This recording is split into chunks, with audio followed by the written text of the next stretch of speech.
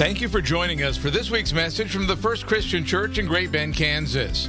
Each week we share thought-provoking and life-changing teachings on topics that are important and relevant to you in your life. We hope that you will be encouraged by our weekly podcast and will tune in regularly. Now let's join the First Christian Church of Great Bend for this week's message.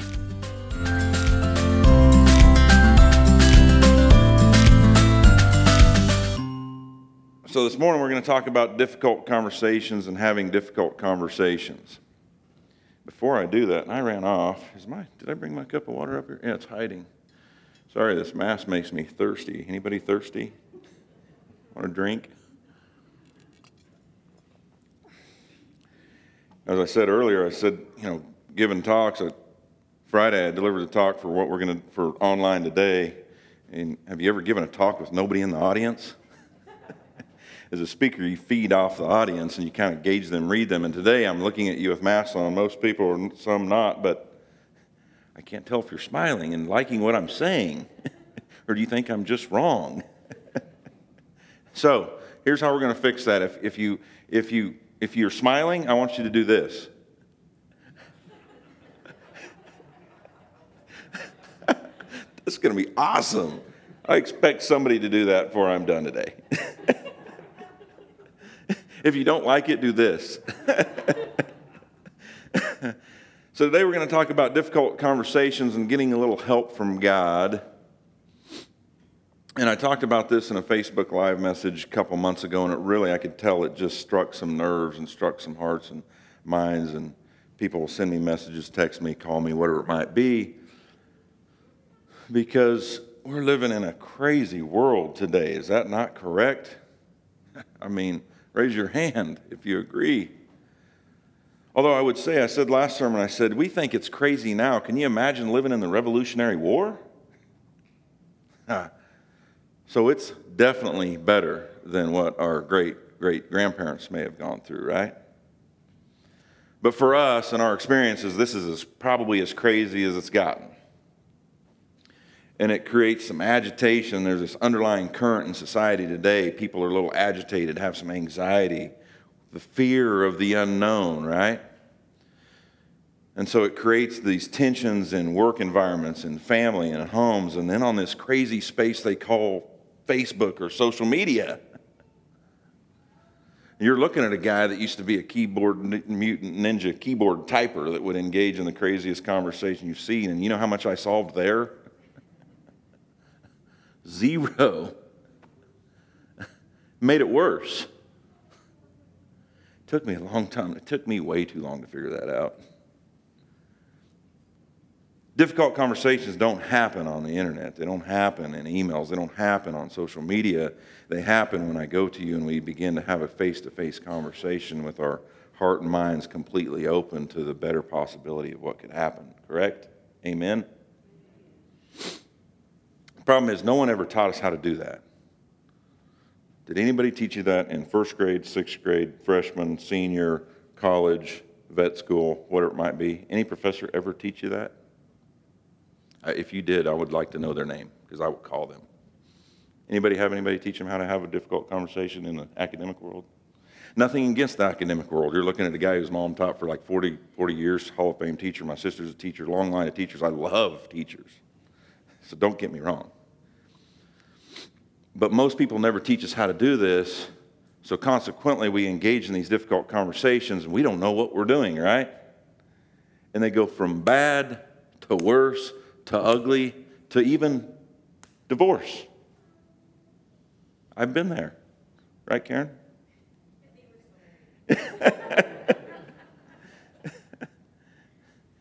Nels version 1.0 wasn't a very good husband. We're still married, thank God. Never quit, right? Never, ever quit. Winston Churchill, never, never quit. So anyway, some of my struggles began in about 2007, 2008, Thanksgiving Eve.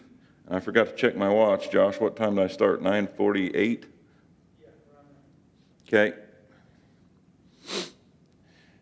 And there's some things going on in our clinic, and I'm hard charging, hard pushing, and I'm not in the clinic, and Jill called me and said, hey, there's some issues. And so I said, get everybody rounded up. When I walk in that door, we will solve that problem. And I walk in through the door, and I round it up, and I start hollering, screaming, get this done. We got to get along. You can't have these issues. Amongst that, in Nels version 1.0, you can imagine there were probably some choice words that our good Lord did not like either. Turned around from that conversation, and I turned around and left, which no good leader ever turns around from that conversation and leaves, right? Well, I wasn't a very good leader then. Turned around and walked out the back door, and I closed that back door, and I was standing outside, and I was like, that did not go how that was supposed to go. My mother would whip my rear for how that went. That was the point in time when I began to realize I was the problem. And I had to create the solutions. And I was terrible at having difficult conversations. So we're going to go through several key points of having difficult conversations. And we're going to talk about several. So what I want you to think about is, as I go through these points, is there a difficult conversation that you've been avoiding that you need to have with a loved one, with a friend, with a mentor, a coworker, whatever it might be? And I want you to think about that, and I want you to think about these points we're going to talk about and maybe how they can guide your thought process in having that. Can you do that? Where's my phone? Let's do a selfie or something. First point is showing extreme grace, of which I was very bad at. That person right there and that person right there taught me a lot about grace because I was not very good at it. But when you have a hard conversation, if you don't extend grace from the first word out of your mouth, what's going to happen? They're going to throw up this wall, right? And conversation's over. And for me, hard-charging, very aggressive grace just really wasn't in my vocabulary, even though my grandmother was named Grace. Beautiful woman, extended grace to many. Pastor Josh shows up in Great Bend, Kansas, and starts talking to us about grace, and I'm like, he's talking to me. Gosh, he's talking to me. I've got to get better at this. Can we get an amen for Pastor Josh showing up in Great Bend, Kansas? How about this? Come on, everybody.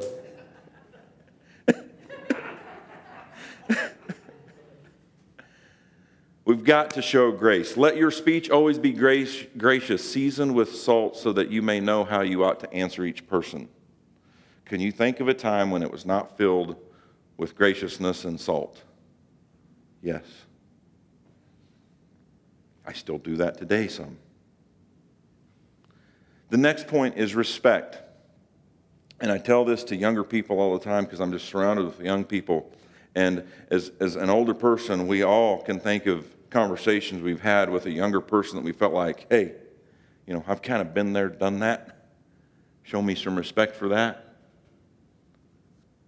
You deal with a hard-charging younger person, especially that's somebody like a partner or an associate veterinarian, and they're kind of pushing you, and you're like, hey, would you just back off? We've been there, done that. Listen to me, show me some respect.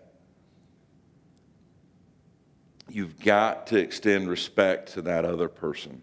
I don't care about the age, because if we're disrespectful in any conversation, what again happens? That wall goes up. Conversation's over, even though words are still coming out of your mouth. Always show respect.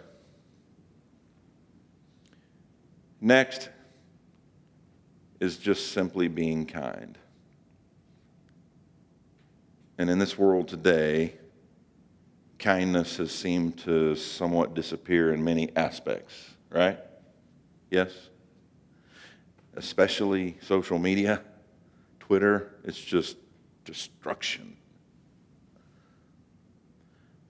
But when we go into a difficult conversation, we've got to be kind because Proverbs 10:12 says, hatred stirs up conflict, but love covers over all wrongs. So if we go into that conversation, we're mad. Have you ever done that? That conversation isn't going to go as well as you want it to go. hatred stirs up that conflict, and so you have to have love for that other person to cover all the wrongs.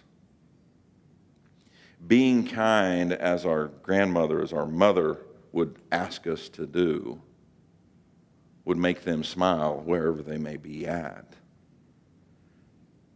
I talked about respect and being kind and grace. It also comes in a difficult conversation, maybe with a parent. Anybody ever had a difficult conversation with your parent? Grandparent? Well, they call this the powdered rear syndrome. Anybody ever heard the term powdered rear syndrome? The powdered rear syndrome means if somebody powdered your rear as a baby, when you're 20, 30, 40, they probably don't want to hear from you when you're 20, 30, 40 and telling them what to do. You're shaking your head, yes.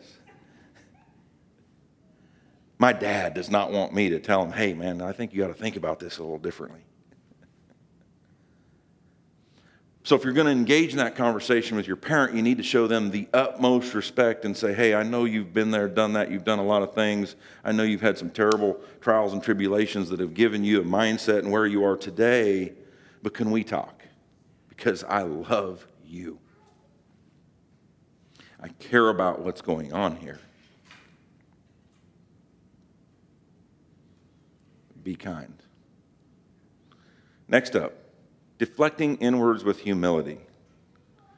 As I routinely tell people, this is something I have to work on all the time because my parents taught me to be very, very proud, but typically when you're very, very proud externally, Rachel may think I'm arrogant. That's just how it works. But when you're going to have a difficult conversation, that deflecting inwards with humility is God asking us to confess to how we messed up in the situation, right? Typically, if we're engaging in a difficult conversation, we have part of it. We have probably messed something up as well to reach point B to where we're at. So when you're having that difficult conversation, say, man, I messed this up too. I'm also part of the problem. It's not just you, it's me as well, and I messed this up, and I'm taking full responsibility for that, and can we please have this discussion? Whether it's with your child, like I do with Nash and McKenzie routinely, because I mess those up routinely, or my wife. This is my part, and I'm sorry. I take full responsibility for that. Be humble. Because if you are humble in that conversation, you know what it does? Again, it opens up their heart to receive the message you're about to deliver. We've got to open their heart to be able to want to listen to us and the message we're going to deliver. Because if we don't open that heart, and that heart is closed, the well that goes down into that heart, that well is closed, and they will not hear a word. Deflecting inwards with humility. Apologize. I said that briefly there, but you've got to learn to apologize. How many times have you had a bad thought in your mind and you know you've got to have a difficult conversation with someone? You know you had a part in it and you're willing to own up to that part in it, but you just can't say, I'm sorry. Who's been there? That's our mind, that's our ego, might be some arrogance, whatever it is. I had one of my mentors teach me the word ego, although I'd heard the word ego for years, but about 2 years ago he was talking to me about ego and teaching me ego, getting over myself, and being able to say, I am sorry. If you can swallow your pride and say, I am sorry. I had this great veterinarian working for me one time here a few years back, and he kind of manipulated the schedule so he could go hunt right before Thanksgiving. And it irritated me, irritated my partner. I went to him and I said, hey man, we don't do that. If you want to change the schedule, you need to come to me or Dr. Ty or Jill in my office, talk with them on what your plan is. We're more than willing to accommodate you, but don't just go in and switch things around because it's there for a reason. although I had a few more select words, if you can imagine. This guy was about 6'3", large man, heart of a teddy bear, father's dead, brother's dead, great wisdom. And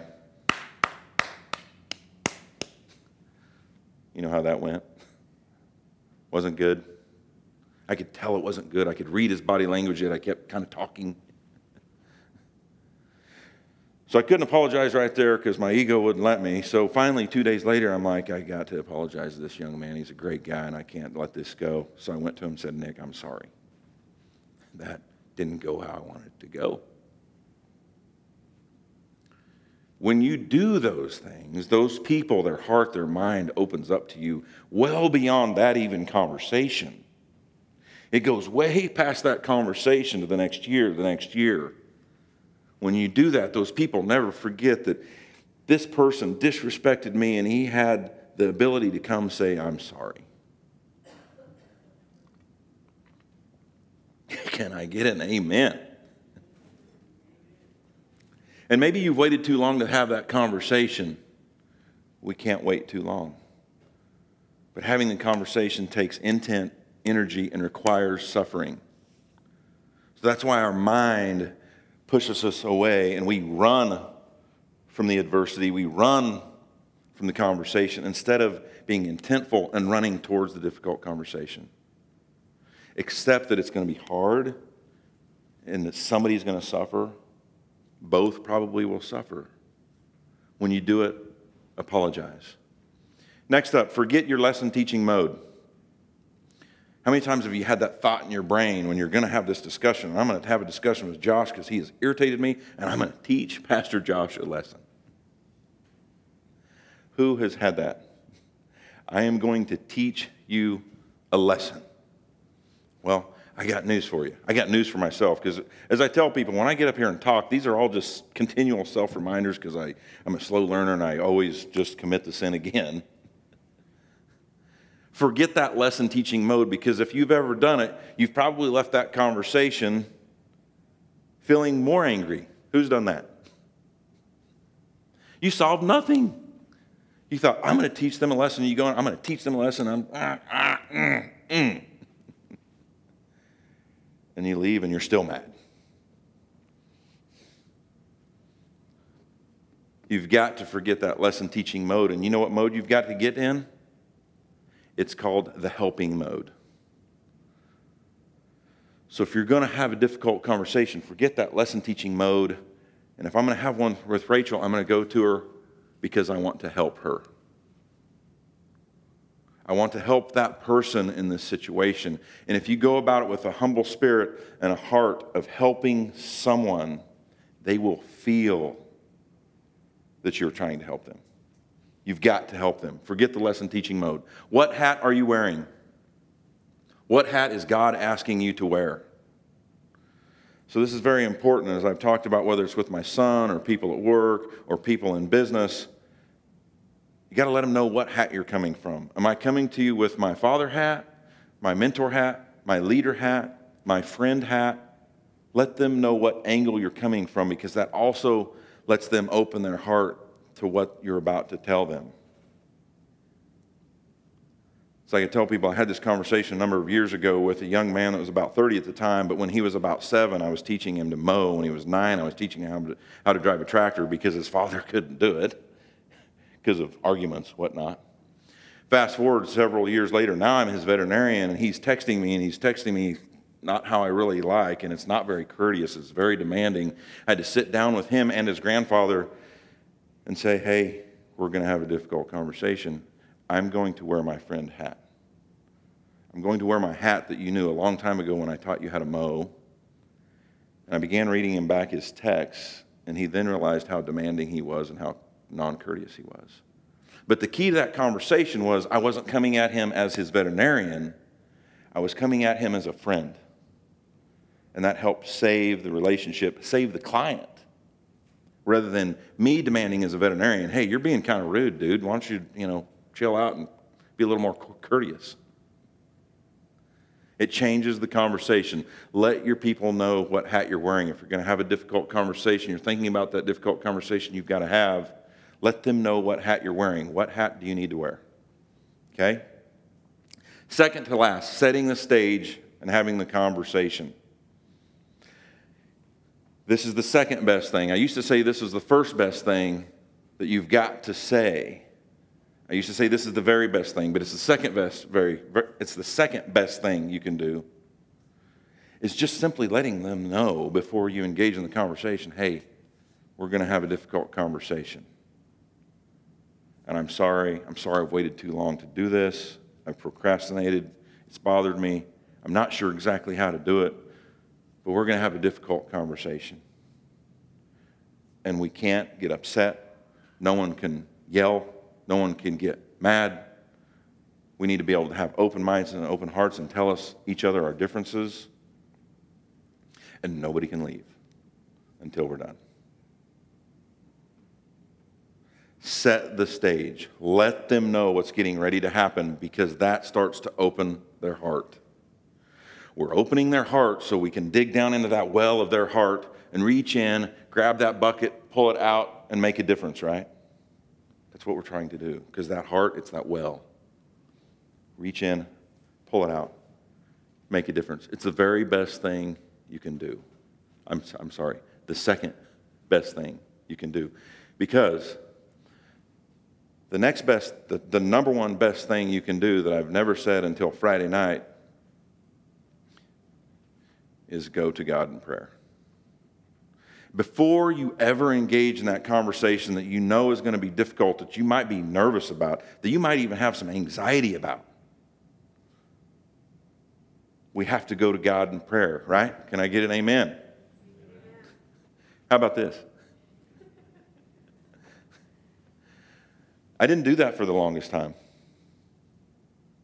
But several years ago, I started doing that. Please, God, give me the words of wisdom. Bring me the discernment in my heart. Let the words come out of my mouth that will be appropriate, that will be kind, that will be gracious, that will be humble. Please, dear God, let this conversation go as you want it to go. You guys are probably much more God-fearing person than I have been in my life. I've grown on my path with God, and I didn't do those things until the last several years in terms of difficult conversations.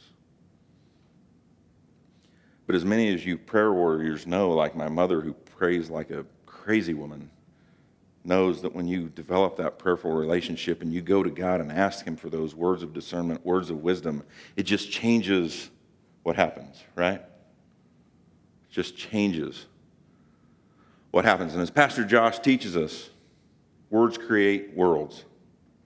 We're living in this crazy world where lots of words are being spewed out, and it's creating some worlds. So those of us that have great words to say and positive words to say, we need to start influencing those with great words of wisdom and discernment. God is calling us to do this. He's calling us to get better at it, because words determine direction. Words invite resistance or open hearts. Words convince or deceive.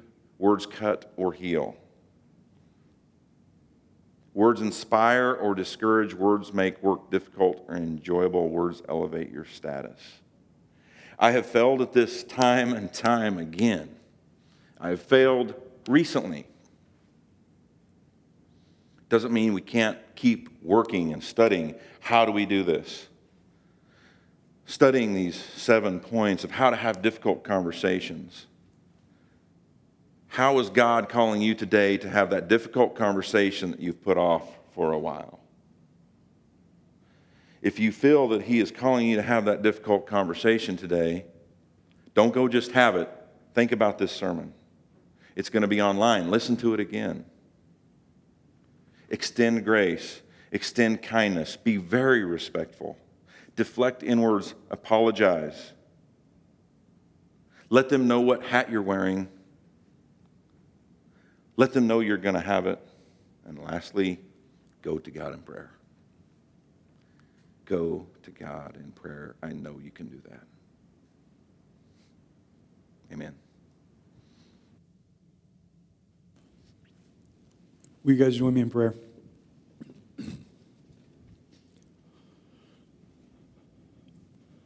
Father, we come to you this morning, and there's a whole lot of things that Nels said that we needed to hear, especially given this heightened world that we live in with people being very anxious, people responding negatively with the election and all that stuff coming around the corner. The truth is we just try to avoid hard conversations, or we just get into big arguments that just don't do anything but make matters worse. So, Lord, help us to internalize the wisdom that was given to us today.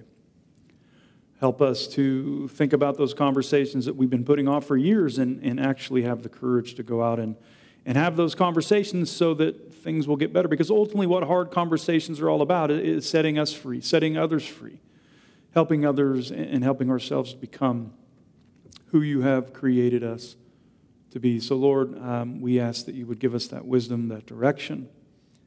And we ask this all in Jesus Christ's name. Amen.